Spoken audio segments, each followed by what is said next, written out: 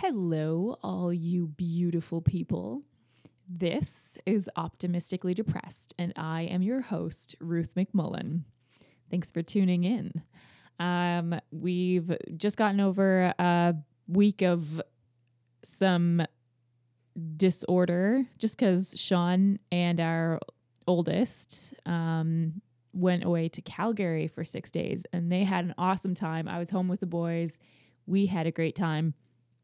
But it's funny how when part of the family is away, the house just doesn't really feel the same. And the boys and I went and picked up Sean and our daughter from the airport tonight. And immediately once we got back and we all walked in the door, it was like, yes, here we go. We're home now.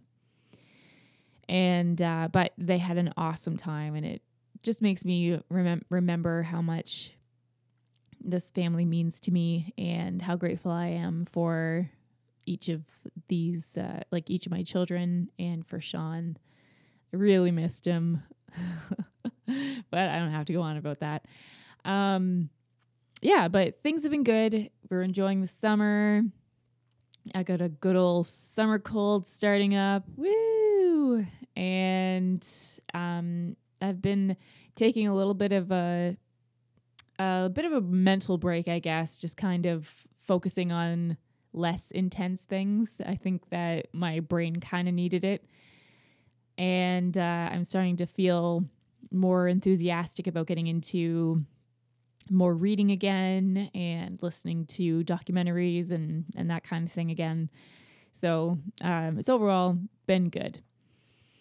I've been thinking a lot about just having being more mindful. I find that I can get lost in my head quite a bit. And it's funny because it's something that I actually did a lot as a kid, where I would be so lost in my own thoughts that I was not even aware of somebody talking to me. I'm not quite there anymore, but I have been finding that I just get so lost in all these things I'm thinking about that I'm not really soaking in what's going on around me.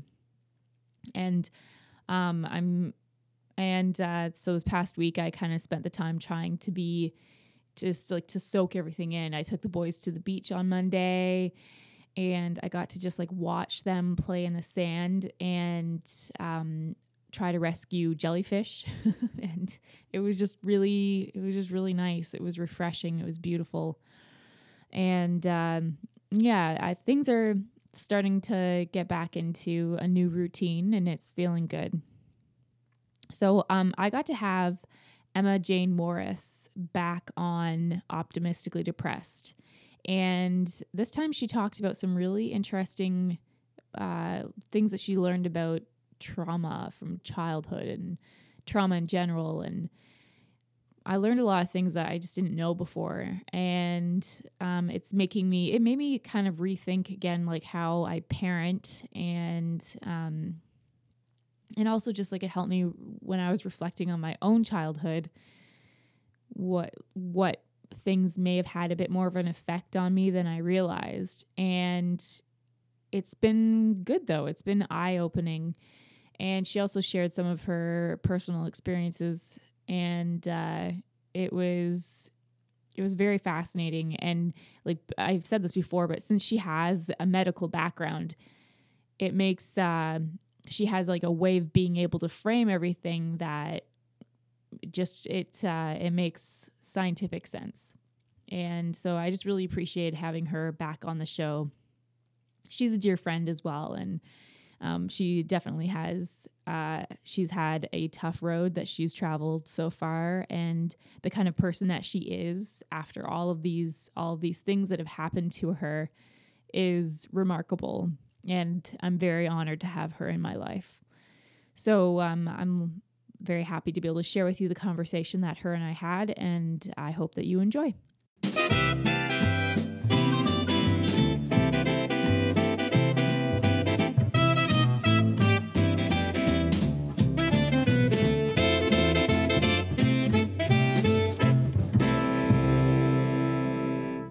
Hey, everybody. Guess who's back?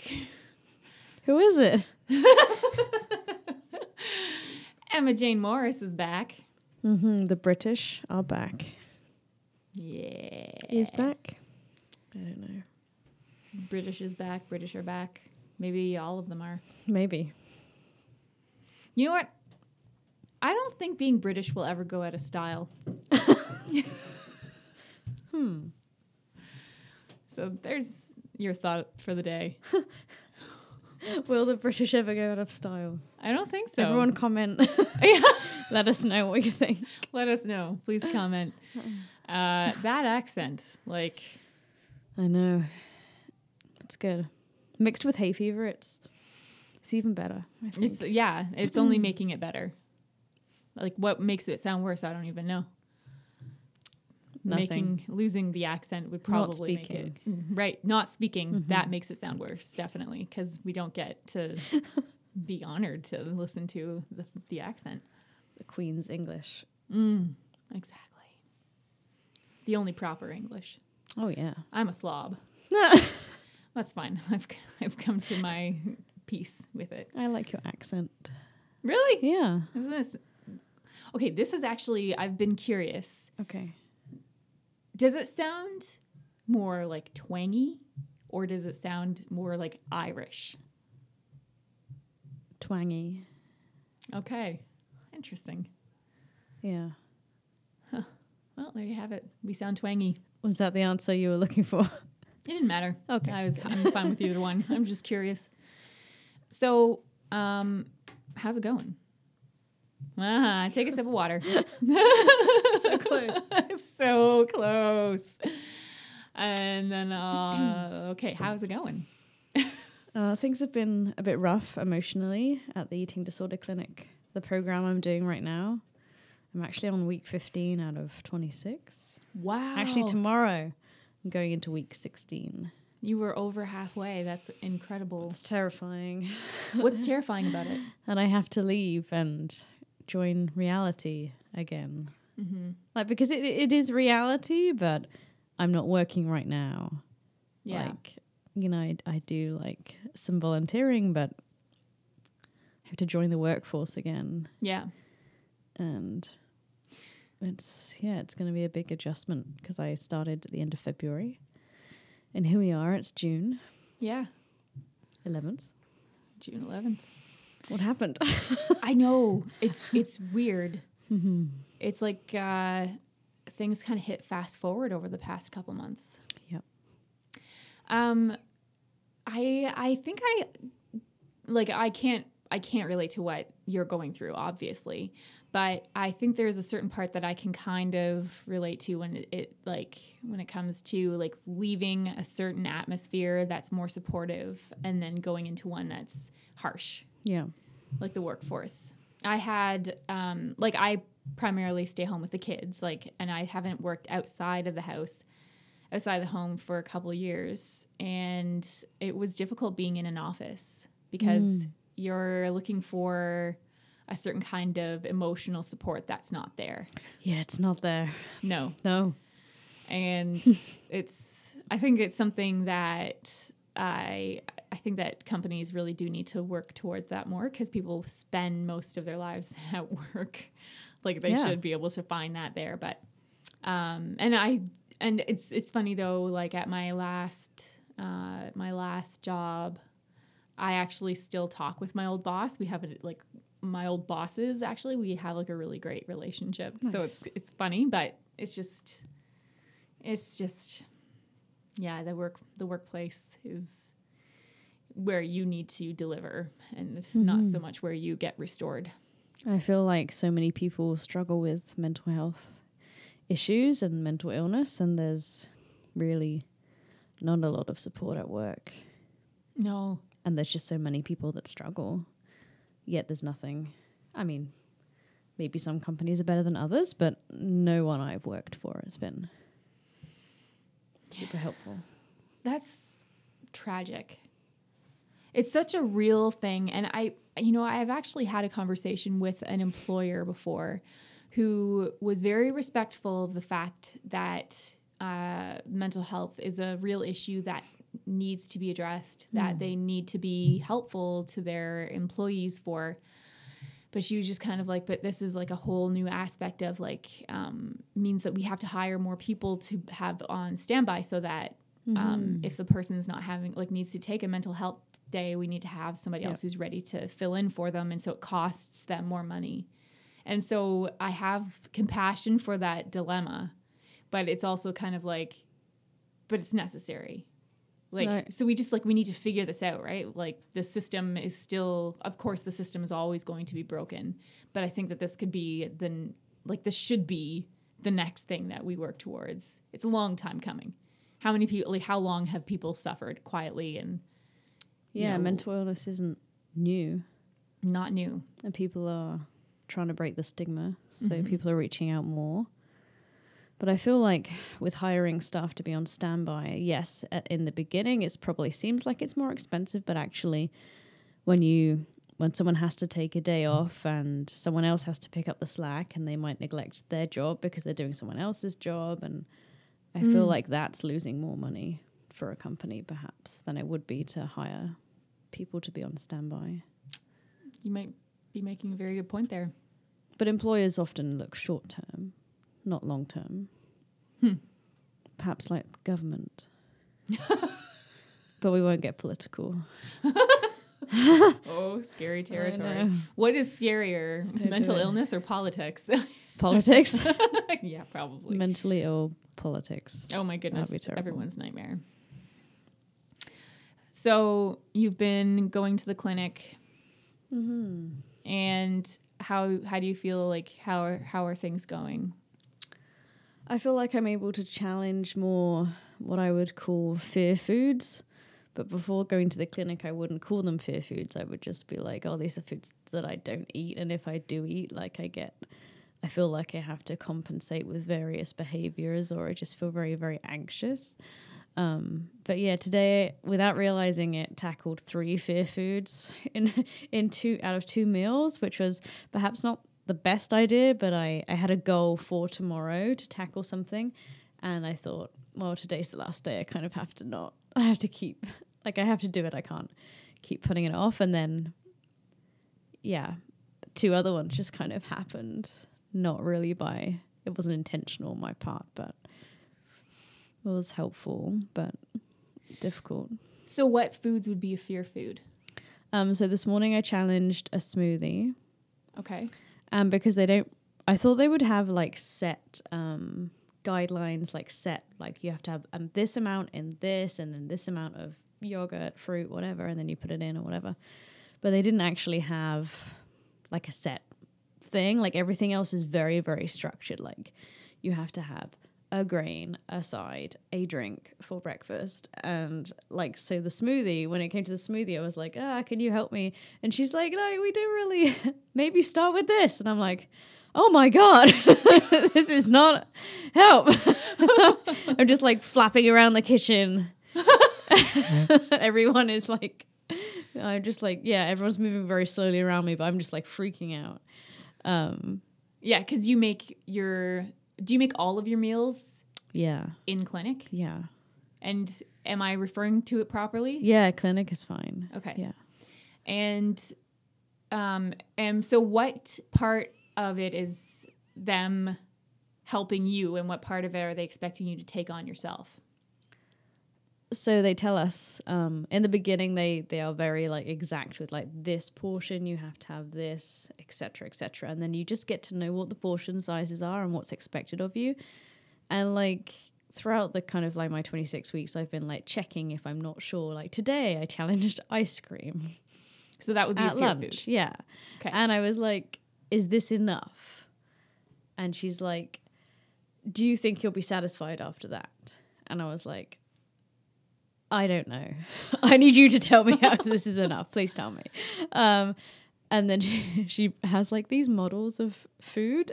Like she brought out 2 models, like plastic scoops of ice cream, and put them in one of the bowls that we would use. They're very strange looking. And I thought they'd be squidgy, but they're kind of hard. It's really weird. I was like trying to touch it, like, oh, I don't like it. Anyway, I digress. And it turns out that mine was probably just enough, but she encouraged me, like, if you have a bit more, it's not too much. I say in like quotations, too much. It's not too much. Okay. So I added a little bit more because I feel like if I don't add a little bit more, then I'm giving in to my eating disorder thoughts. Like she said that you didn't have to add a little bit more. Right. So just that you probably shouldn't. But that probably almost definitely means I should. That is some tricky mind work. Opposite action. I've been working on opposite action, and they encourage that a lot. So just being like, I really don't want to challenge this. So this definitely means I should challenge it even more. Yeah. Like if you struggle with ice cream, scary. have it every day. Just have a little portion every day. Wow. Like, oh God. Yeah, that's scary. I'm not there yet, but every Tuesday lunch I've been challenging ice cream for the last 3 weeks. So wow. What kind of ice cream? chocolate. Oh yeah. Yeah. They had vanilla and the rest had gluten in there, and I'm gluten intolerant. So Oh, I see. Yeah. I was like, vanilla, what's the point? I mean, I know people like vanilla, but Yeah, some people really do like it. I'm not a huge fan. that was a safe option, but I was like, no, I don't really like it, so why would I have it? Like, this is not what real people do who aren't disordered. They don't be like, oh, I feel like I shouldn't have that ice cream because chocolate is maybe less safe. I should have the one I don't really want. Like, people, that's not normal. That's not real life. No, at least I hope not. Yeah. Maybe they need to go Maybe to the maybe clinic they need to with go to the me. clinic, yeah. But yeah, so I'm like, in my head, I'm like, would a rational, sane person do this? And if I'm like there's any doubt in there, I'm like, yeah, I should get on that. Yeah. Which is interesting because this has been my normal for 15 years. Wow. So it's hard to think like, what do regular people do? And I'm like looking at how I behave and my behaviors, and I'm like, oh, I'm really quite disordered still after such a long time. But every day is a challenge. Yeah. Well, like you're changing your entire life. Yeah. Something that you've that you've just learned and it has been normal. Doing something like that is brave. It's something, that's for sure. And so, but that wasn't the main topic that we wanted to discuss. No. So let's get into it. Yeah, let's just head into it. But I wanted to discuss that a little bit because we've talked about eating disorders the last 2 podcasts. So it is cool, like, to see the progression of the last, like, so now this is the third podcast that we've had with you, and you started at one point, and you've actually been working on yourself and making some really awesome progress, which I think would just be very encouraging to people who could be listening that are struggling with some of the same things. Yeah, just do it. Shows that hope. If not now, when? Yeah. Just do it. Yeah. So thank you. You're welcome. For going into that. And yeah, so let's talk a bit more about some of the other topics, other subjects that you were kind of hoping to hit on. I know that they're pretty vulnerable topics. So you just take your time and start where you want to.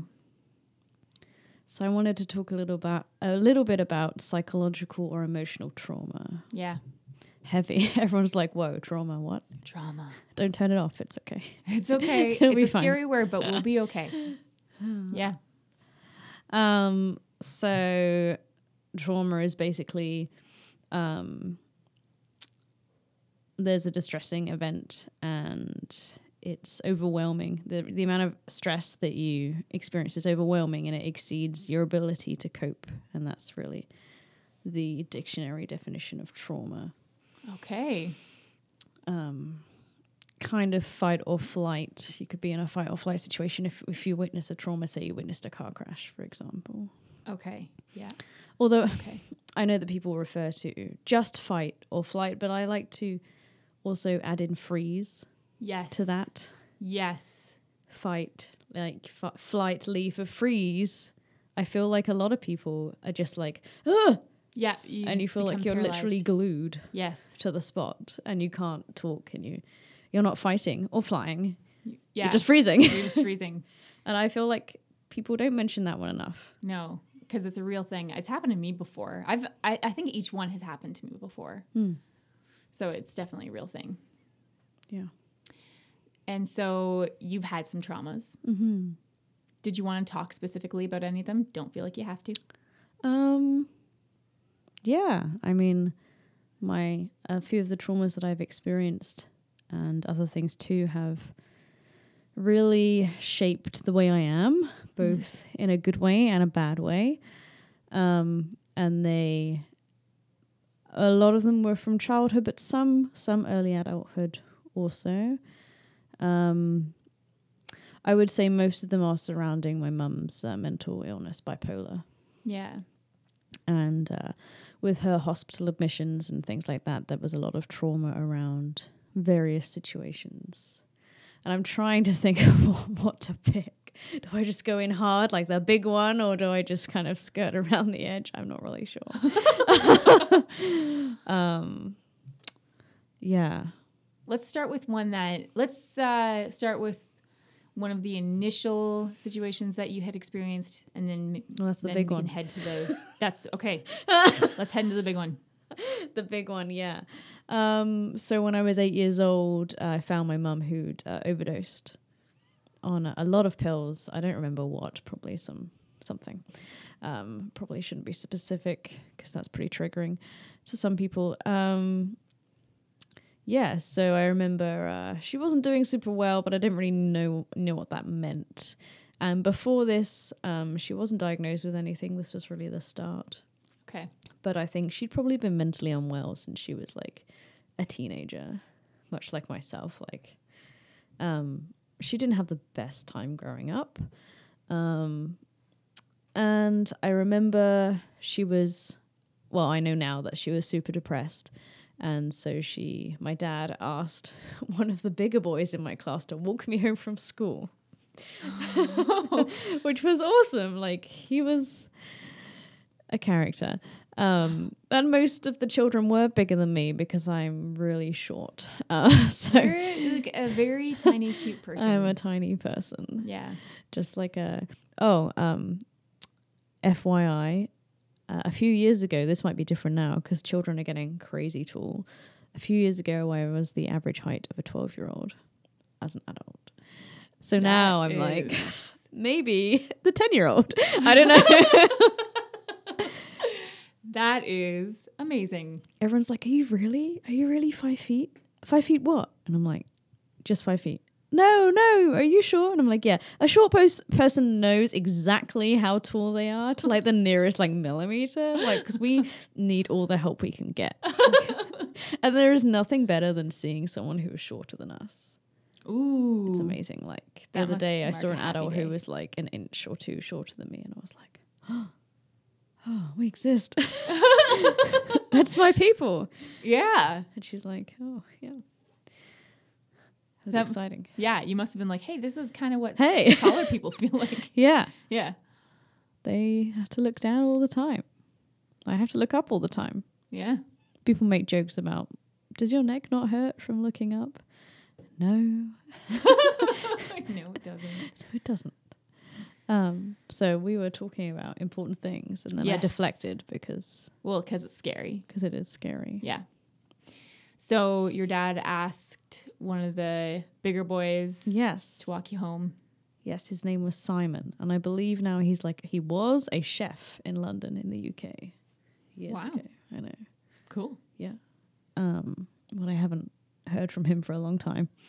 And sorry, was this on the day that your mom had overdosed that he asked Simon to walk you home? No, he was walking me home for a few days or weeks before this. My mom was getting like pretty depressed and she didn't want to leave the house. So okay, so she couldn't pick you up. So your dad asked him if he would walk you home. Okay. Yeah, and it was only like a 20-minute walk. And my mum has never driven a car before. She doesn't drive, so we would always walk.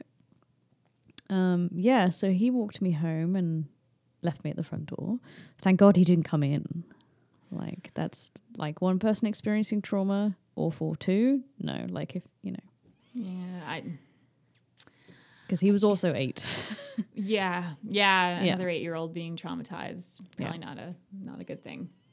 No, and he was he was already a bit of a character, was our Simon. He was interesting. He was nice, but he did pick on a lot of the other children. So he obviously already had some stuff going on. Right. Didn't really need a trauma on top of that. Right.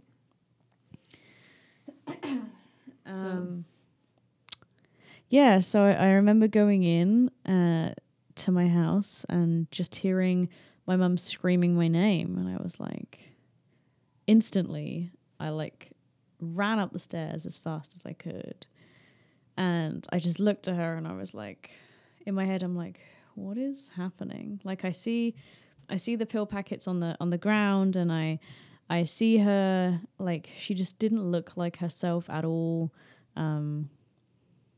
At one point she was having a seizure.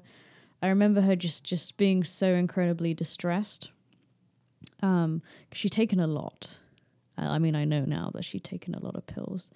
And I just remember thinking, like, what? Like, I don't know what's happening, but I know this is really, really bad. Yeah. Like, I know that medicine should be kept out of sight and Yeah. like arm's reach of children, and here, like, she's taken like tons of them and they're on the floor, and and she's in bed in the middle of the day and she's looking really odd and sick and weird. So why was she calling you? I think she heard me come in the door, but to this day I'm not sure if she really knew that I was going to be the one to find her or not. That's kind of a thought that's kind of still kind of that I battle with. Yeah. Why would she do it if she knew that I'd be the one to find her? Or maybe that she'd hoped that she'd already be dead by the time I got back. But still, finding a dead person isn't, the best. No. So I don't know. Maybe at this point she was also psychotic, so experiencing auditory and visual hallucinations, also struggling with ideas of persecution. So she would think that people were out to get her, and she would watch the TV, and if there was like a show about crime, someone going to prison, she'd be like, oh, I did it, they're going to come and get me. So like ideas of persecution in that way. So afterwards we learned that she was psychotic, but perhaps beforehand before she overdosed, and I feel like maybe that would make her be pretty out of touch with reality and not realize perhaps that I was even around or in the house or out or whatever. Right. So it is hard because like I feel angry with her. Yeah. But she was very sick. So we don't, like, we're still responsible for our actions, no matter what state we're in, but you can give more grace, I think, to someone who's very sick. Right, yeah. Because you're not in your right mind. Clearly, she was not in her right mind. Yeah. At all. She was completely out of her mind. Yeah. So I remember just thinking, what do I do? And I remember running back down the stairs. My dad was at work, and I called my dad, and I was like, I don't remember what I said, but I remember him saying, you have to call an ambulance. And I remember me being like, I can't, I'm really scared, I can't do it. And at the time I was very shy, very quiet, very socially anxious, very, just trying to keep my emotions to myself and just be careful of how I acted around adults in particular, so that my emotions wouldn't cause them to react in a certain way. That's a learned behavior. And I just remember him getting so angry, so incredibly angry, because he was terrified. He didn't really know what was happening, because like an 8-year-old trying to describe this event, like I was fairly smart, but I'd never seen anything like this before, obviously. Right. Hopefully. And he called the ambulance. And I think the reason they didn't show up for ages is because he had no idea really what was happening. Wow. Okay. Because I remember a lot of that event very vividly, but I don't remember what I said to him on the phone. So he came home, and then an out of hours doctor came to see her, who I remember was absolutely useless. I remember her just like making the situation just kind of like, you know, people who like flap around and they're really panicky and really anxious. That's not what you want from a doctor. No. She was that. Oh my gosh. I was like, okay.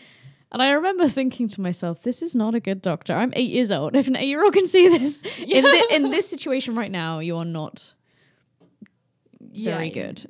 Yeah. Maybe you're very good, but not right now. Right.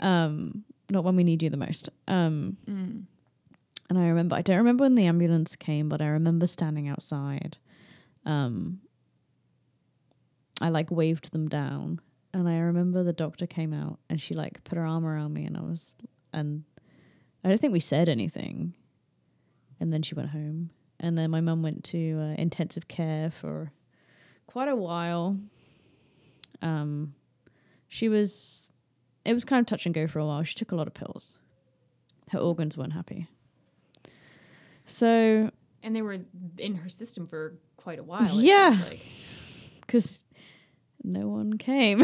I mean, they came eventually, but they went on my information, which perhaps wasn't the best. But well, you were 8. I was 8. Yeah, and terrified, as you know, anyone would be at any age. I remember my dad went with her in the ambulance, and I went to our neighbours actually, for dinner. And I remember just like sitting in their kitchen trying to eat and being like, I feel so awful. Like, how do I eat? like I didn't know how to tell them. Like, I feel so terrible. And I just remember like, I don't remember her name, but my neighbour's, the son, his name was Chris. And then his parents, I don't remember their names, but I remember the mum just looking at me like she just had no idea what to do, but she was looking at me like she was sorry, and I don't know, like, you know, just like a motherly kind of look. Yeah. But she didn't do anything. I don't know how I would have responded anyway, because super shy, super anxious, didn't really want to be in someone else's kitchen ever. Right. Especially after that. Not after a traumatizing event. So yeah, I mean, I don't really remember. I remember visiting her one time in intensive care and just seeing loads of wires and loads of tubes and feeling really freaked out internally, because like, I'd never been in a hospital before except the day I was born. And I don't remember that. I don't think. And I just, just seeing her and being like, who are you? Like, this is weird. Yeah. It's the smell of a hospital. And to this day, I think that's why I don't really like going in hospitals, like general hospitals, because that's what I associate it with. So yeah, she was there for a while. I don't know how long. Then she went to a psychiatric unit. That was her first of a few admissions. She was there maybe 2 or 3 months. Various treatments, medication, electroconvulsive therapy, which is actually very, very helpful. Maybe we should do a whole video on that, because I know lots of people think it's like barbaric and terrible. It's come a long way since it first came out. People think it's still like that. Yeah, right. Like, no, it's not. No. It used to be known as shock therapy, where people would convulse and break bones. It was very violent, and now it's electroconvulsive therapy, and my dad's done it a few times too. They barely move at all. Like, I've seen it. They just have like, you've seen it. Yes. I've never seen it. As part of my training as a nurse, I went to an ECT clinic and watched. Okay. So like what I read was they don't move. It's just like one of their feet twitches. Sometimes like you get a little tremor. Okay. And one lady I saw, what she said was very unusual. Her knees like came up to her chest, like she was trying to move. Oh, well. But that was very unusual, and they were like, oh. I was like, oh, okay. But they're completely knocked out. They've had muscle relaxants. They have like a plate in their mouth so they can't bite their tongue off and things like that. But yeah, so she had that, and it saved her life, really. Okay. It dragged her out of a catatonic state where she would just sit in her room for hours, just completely still, barely blinking, not moving, just not. She could barely speak. She was so depressed. She wouldn't eat. And meds weren't helping, so they were like, ECT, this is a last resort sort of thing. Yeah. Try and get her at least a bit out of this catatonia so she can eat Yeah. and maybe start speaking. And it really helped. Okay. Yeah. Wow. And when did you start to put together that there was something not right? I don't know. I mean, by the time I got to age 12, I think 11 or 12, that's when she had her second admission. Okay. And by then I think I was very, very aware of what was happening. And then a few years later, getting towards my later teenage years, I was kind of sole caregiver when I wasn't at school and my dad was at work. I would make sure that my mum ate. I would make sure that she didn't have access to shops or pills or anything that she could potentially damage herself with. I kind of made sure she stayed in the house because she threatened to like abscond like quite a lot. She would just like try and get out of the house. I knew that she would just try and like run away. Okay. And like, what do we do? Where like she never had a phone. Like what could happen there, right? Yeah. I remember my grandparents coming down to look after her, and I just in my head I was like, this will go well. And actually it was just me looking after now 3 people instead of 1. Oh my gosh. Yeah. They were like, oh my gosh, you're so strong. And I'm like, well, someone has to be. I'm like 14. Can we not? No? Okay. And so when did the effects of the trauma start to set in? Because I know that like when you're in the situation, it's like you kind of delay the response. Yeah. So then when did you start to experience like the side effects? I don't know exactly, but I do know that prior to the age of 8, I was a very emotional child. I was always very anxious because there were other things going on prior to the trauma. I was always very anxious, very shy and reserved, and my mum is also shy and reserved, so that's who I think I probably just learned to be that way. And I was thinking the other day, like, if I wasn't so anxious, I think I'd be super extroverted. Really? Yeah. Wow. I know. Whoa. Okay. I was like, I act like I don't think I'm really introverted at all. Okay. But I'm so anxious. Okay. But anyway, so prior to the age of 8, I would just cry at the drop of a hat. Like a teacher would only have to look at me the wrong way and I'd just start crying. Wow. Like I was very emotional. And then the trauma happened and I just shut down. Yeah. And I'm still kind of shut down now at 28. So what do you mean by shut down? Emotionally shut down. I didn't really cry anymore. Like I just became even more reclusive, quiet, and reserved. Still felt the emotion very, very strongly. I do still feel I feel like I've always felt emotion very strongly. Like, I don't really know how to describe what I mean, actually. But after the age of 8, this was just internalized. So, when it's easier just to think that someone who's really quiet and shy and not expressing themselves is absolutely fine, where they're the ones that you have to be like, what's going on? Yeah. So yeah, I can't pinpoint an exact time when the effects of the trauma kicked in, but I do remember just not crying anymore. And what other effects have you experienced? Anxiety. Yeah. I feel like anxiety is something that I've always had, but it's been heightened after every trauma that I've experienced. Okay. And I think part of that is like even living in Canada as an adult, sometimes when I get a message from my family, I'm like, oh, is this the message? Has she done it? Like, is she dead? Or is she in hospital? Or has she gone missing? Yeah. Even now I'm like, oh my gosh. And usually it's fine, although sometimes people hint that she's not doing very well and I don't exactly know what that means, and that's not very helpful right now because I'm in Canada and you're in England and I can't fix anyone, which you can't anyway, but I would always be there to look after her, right? And like, who's going to do that? The cat? Probably not. Side note, my parents' cat is adorable.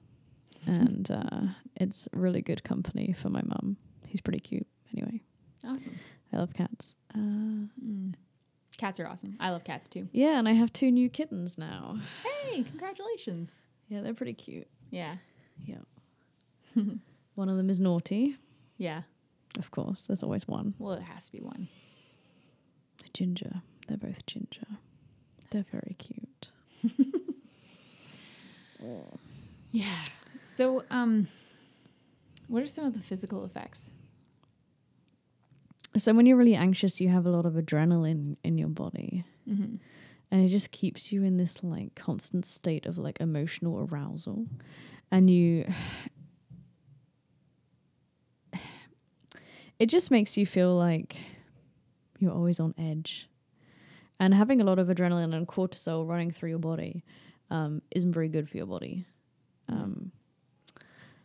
And I feel like my pulse is always higher than it should be, even if I'm just like sitting down or doing nothing. That's like a side effect of having a lot of anxiety. Mm-hmm. Yeah, I feel like I'm always like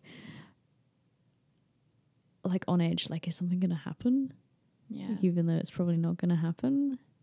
Generalized anxiety disorder is one of my diagnoses. So anything and everything can be anxiety provoking. Right. Okay. Yeah, which is hard. It's hard to every day to be like, okay, I'm really anxious. Don't know why. Also really anxious because I have to get on a bus or I have to go to the clinic or I might be late. I'm not late. I'm not a late person, but being so anxious makes me usually early, or like if I'm on time, I'm like, oh my gosh, I'm so late.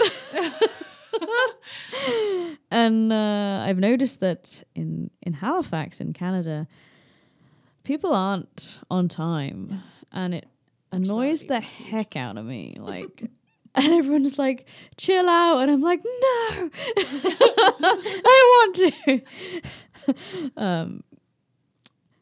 Yeah. That would be It's bad. Yeah, we actually have I know a couple people who are from England, and it is like a pretty big thing that they notice. They're just like one of our friends was explaining to us. He's like, like when you have a party at 7, people show up before 7 so that they can be ready to start the party at 7. Yeah, gotta be ready for that party. He's just like, wow. Here it's like you have a party at 7, people show up at 8. Because they're like, well, it starts then. That's going to be lame for the start. I can't do it, Ruth. Yeah, that would be difficult to. That'd be a test. Just come at like 5 after 7. What? Why would I do that? Why would I do that? That's funny. Yeah.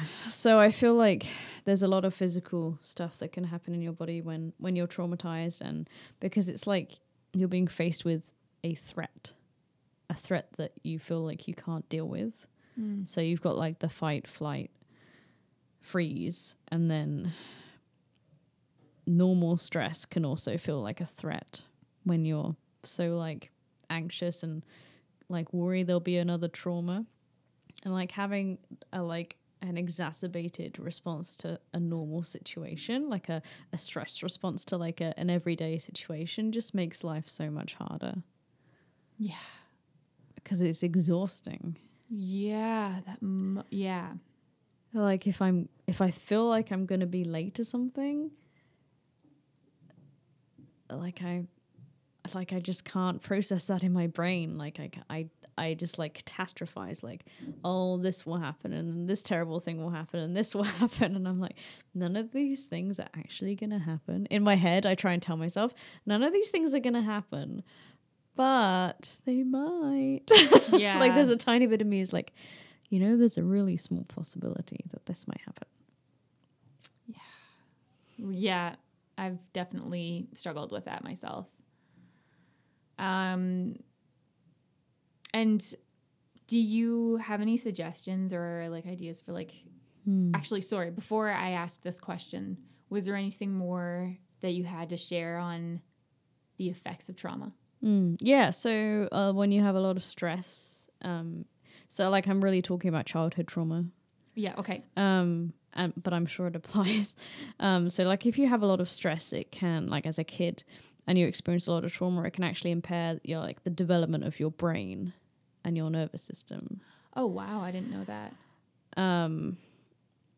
Yeah, so I could potentially have limited my brain from developing to its full potential. Wow. Well, not me, but yeah, not you. Situation. The situation. But I don't know that.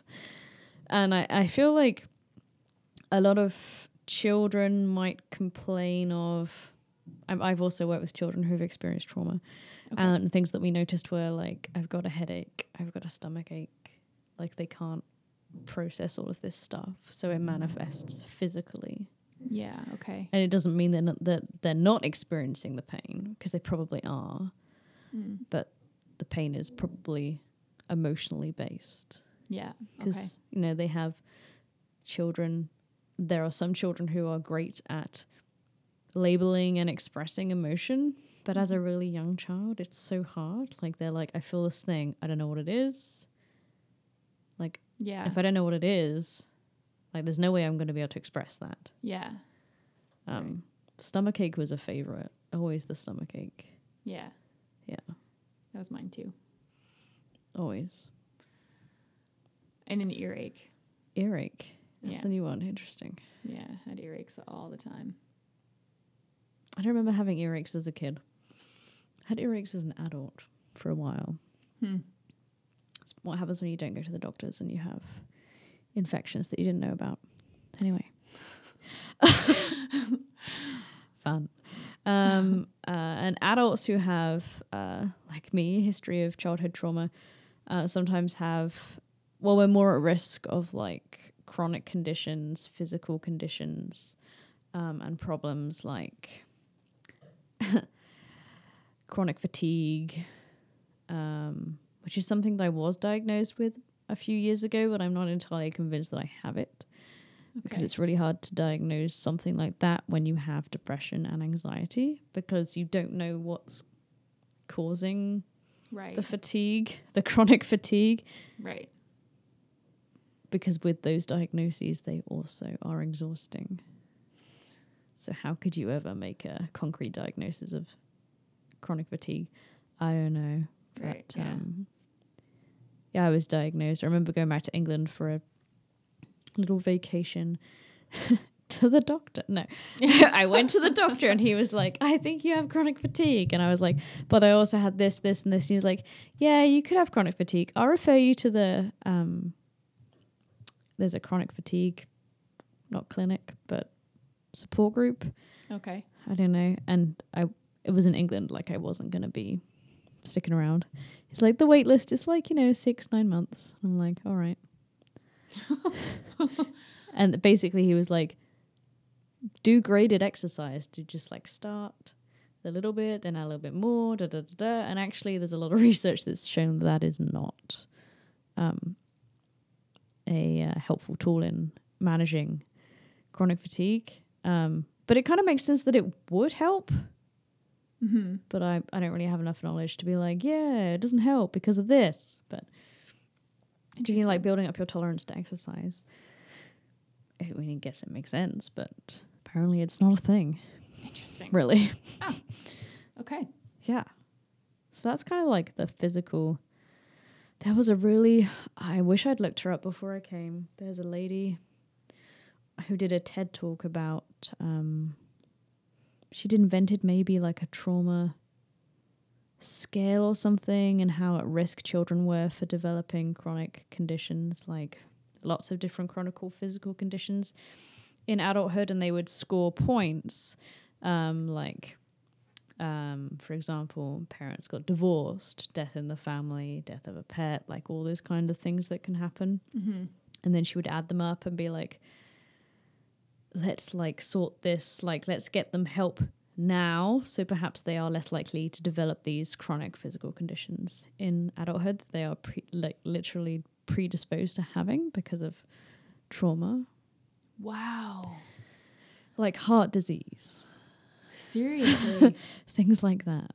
Yeah. It was very interesting. She was incredible, but I can't remember her name. I'm sure if you just look up like TED Talk trauma I think I might in do that. childhood. Yeah.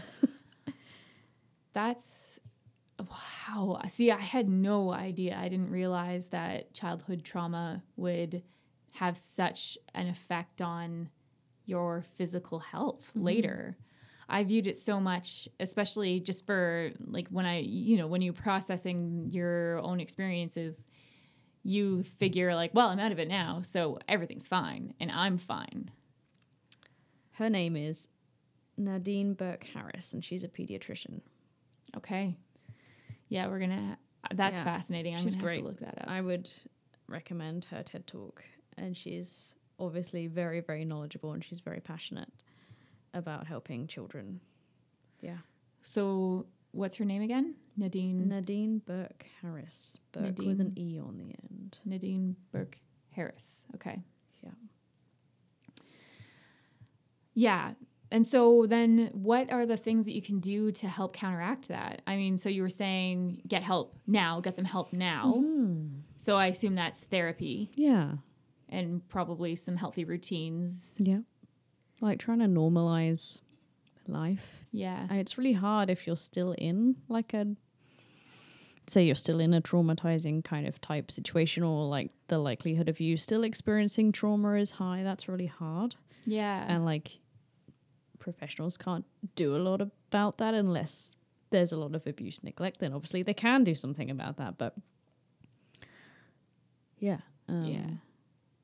Therapy is great. There's a lot of really good child psychologists out there that help children to label and express emotion through like drawing and games and puzzles and things like that. Yeah, having a way to be able to express your emotion is incredible. Because it's funny because it seems like such a simple concept, but it's so not. It's so not, especially if you're British. We're a little stoic, perhaps a little stunted. No offense, any British listeners will understand. Yeah, I feel like I know. They're like yeah. So okay, and then is there anything that you can do in adulthood? Like, is it like by then it's too late? I mean, I guess it's never too late to get help. There's never too late to work through difficult things. Yeah. I feel like the longer you leave it, though, the harder it'll be. Right. Like with a lot of things in life. Yeah. Like, yeah. The longer you push it down, the longer you pretend it's okay and that it's fine. And maybe it didn't even really happen. I just made it up. Like, yeah. Didn't make it up. It really happened. And you got to deal with it. It'll just haunt you for your whole life. And it will just affect everything you do. Yeah. So why? It affects even small decisions. Yeah. Decisions are hard. No. Yeah. I'm like, oh my gosh, why is this hard? Yeah, this should not be this difficult. And you're Right. probably right. What do I wear today? Why is this so hard? Yeah. Oh, anxiety, trauma, eating disorder, body image, body dysmorphia. That's why it's so hard. Yeah. Yeah. Just put some damn clothes on. Go outside. Oh my goodness. Yeah. It's the more I learn about this stuff, it astonishes me. Like, we really need to pay more attention to how we're doing. And that, putting words to emotions and and creating a space where people can talk about these things without feeling like they have to impress or like they have to Yes. sugarcoat it, like that, where they can actually just be very raw and authentic and just ask those difficult questions, state those difficult facts. Like a mental health check. Yeah. Just check in with yourself. Like, are you hurting? Are you angry? Are you tense? Are you hungry? Yeah. Are you sad? Yeah. What's going on? What's going on? It's important. So we're nearing the end of the podcast, but I wanted to make sure that there wasn't anything else that you were hoping to cover before we sign off, which this went by so fast. I know. I can't believe it's nearly been an hour. Yeah. It's just, it's just having a conversation with a good friend. So, of course. Yeah, I know. Well, yeah. It's going to go fast. It's going to go fast. But, yeah, I mean, I guess we talked about the physical responses to trauma, but I mean, the emotional ones are kind of obvious, really. Children who've experienced trauma have difficulty identifying and expressing and managing emotions. And often if that's not something they get help with in childhood, it moves forward into adulthood. Like for myself, I find identifying very easy. I've always had a lot of insight. Mm-hmm. Expressing, terrible. Managing, a little bit less terrible, but still pretty terrible. Internalizing is my thing. I wouldn't recommend it. It's not fun. Well, I'm working on it, but it's hard. Yeah. And sometimes I get little reminders of trauma or abuse or whatever, and I'm like, yeah, because those triggers still exist in your life. yeah, very much so. Yeah. Yeah, because you're still in contact with your mother. I am. Yeah. Kind of. We try. And just like one more thing I wanted to touch on is dissociation. Okay. So it's like you mentally separate yourself from an experience. It's just a reaction to stress that can happen. And it feels like you're out of your body. Yeah. It feels like for me, I've been dissociating a lot, including right now, recently. And it feels like I'm watching myself and like my voice seems echoey in my head because I'm anxious and I'm just permanently anxious, but maybe dissociating is just something that I automatically fall into, which is not necessarily a good thing. And if I did the grounding exercises I was supposed to do, then I'd be better at not dissociating. But grounding is really hard. It's like recommended, but it might make me express some emotion, which is not something I'm like super down with right now. But I would recommend grounding and not dissociating. So what do you do to ground yourself? What's a grounding exercise? So like the one that people kind of know, I mean, if you ask them about grounding or mindfulness, is like the 5 senses. Yeah. So like, what can you see right now? What can you hear, touch, smell, taste? So like I see the computer and I can see the seconds and the milliseconds, like just really focusing on things that are to do with your 5 senses. Like I can hear a whirring. I can see the lights. Things like that. Okay. And just like every time your mind tries to wander, just really like bringing yourself back to the senses. And I feel like practicing this before you are really dissociating is such a good idea, but it doesn't mean you can't do it start doing it when you're really dissociating, but it's just more helpful to do it before. It takes a lot of practice. I'm not there at all. Yeah. But been trying a little bit more this week to do some. Okay. But it's tricky. Yeah. I have an exercise where I have to put my hand on the part of my body where I feel emotional pain. And one place is my throat and one place is my stomach. And I absolutely hate touching my stomach. Eating disorder. Yeah. So that's kind of like triggering and supposed to be grounding. So I got to figure out a way around that. But that's a good one. Like, where this hurts, it hurts. I have to keep saying it really hurts. It hurts here. It hurts here. Describing an event. What am I feeling? Where does it hurt? Just keep saying it hurts. It hurts. And yeah, mindfulness. Mindfulness. Yeah. It's tricky. Yeah. Worth it. Yeah. I think maybe we should practice mindfulness daily. Absolutely. I would agree with that statement. Something that I've been trying to work on myself. It's so difficult. I have to take time for myself. I know. What is this garbage? Yeah. No, it is worth it because we're all worth it, right? We're all worth it, even though it's hard to see that we are. I love that. Yeah. Did you have the advert here on the TV about it was like an advert for hair dye or shampoo, and she'd be like waving her head around like, look at my hair, it's so amazing, and it'd be like, you're so worth it.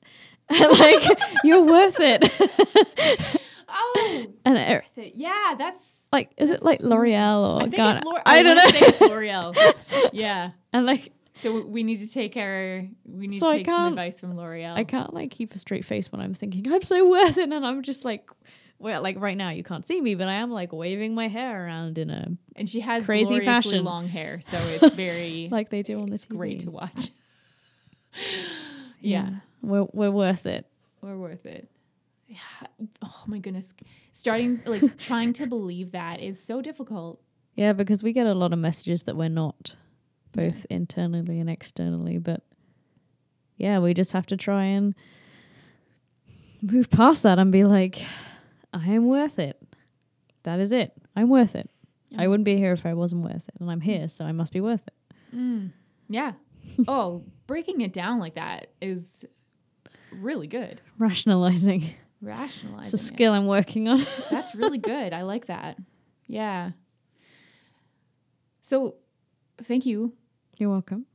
I love having you on the show. I think that you're so like you are very well educated. And so I always learn something when I learn something new when I'm talking with everyone. Mm-hmm. But having a point of view from the medical world and someone who like you clearly do your research before coming on here. So it's like, I try. Yeah. So I refresh my memory. Yeah. Refresh some of the things that you learned in school and from working in the field. Growing up. That's where I got most of my knowledge. Yeah. Oh my goodness. Yeah. So it's very refreshing. And like, I really appreciate you taking the time because I know that even you getting out here is work. Yes. So I appreciate it. But you know, what's 2 bus rides and a 20-minute walk up a hill? It's all good. It's for a good cause, okay? I like playing Pokemon Go, so sorry. I'm sad. I've actually recently play it on the way. Yeah, I've gotten hooked on one of my kids' games. Yeah. So I get it. It's easy to do. Yep. Helps turn your brain off for a little bit. It's good. So thank you. You're welcome. And everybody that's listening, thank you so much for taking the time to listen. And you help make this like happen. And we're doing this for you. And you know, I'm doing it for myself too. I think that everybody that has like that comes in, like they say that it's been a good experience for them as well. Yeah, it's therapeutic. Yeah, and that makes me happy. Yeah, talking is great. It's hard, but necessary. Yeah. I know, who would have thought? I know. Especially the British, yeah. I know. But yeah, I think like it's you, it's everyone who listens. Like these people help make this community that I really feel honored to be a part of, and I am starting to really notice the effects of it.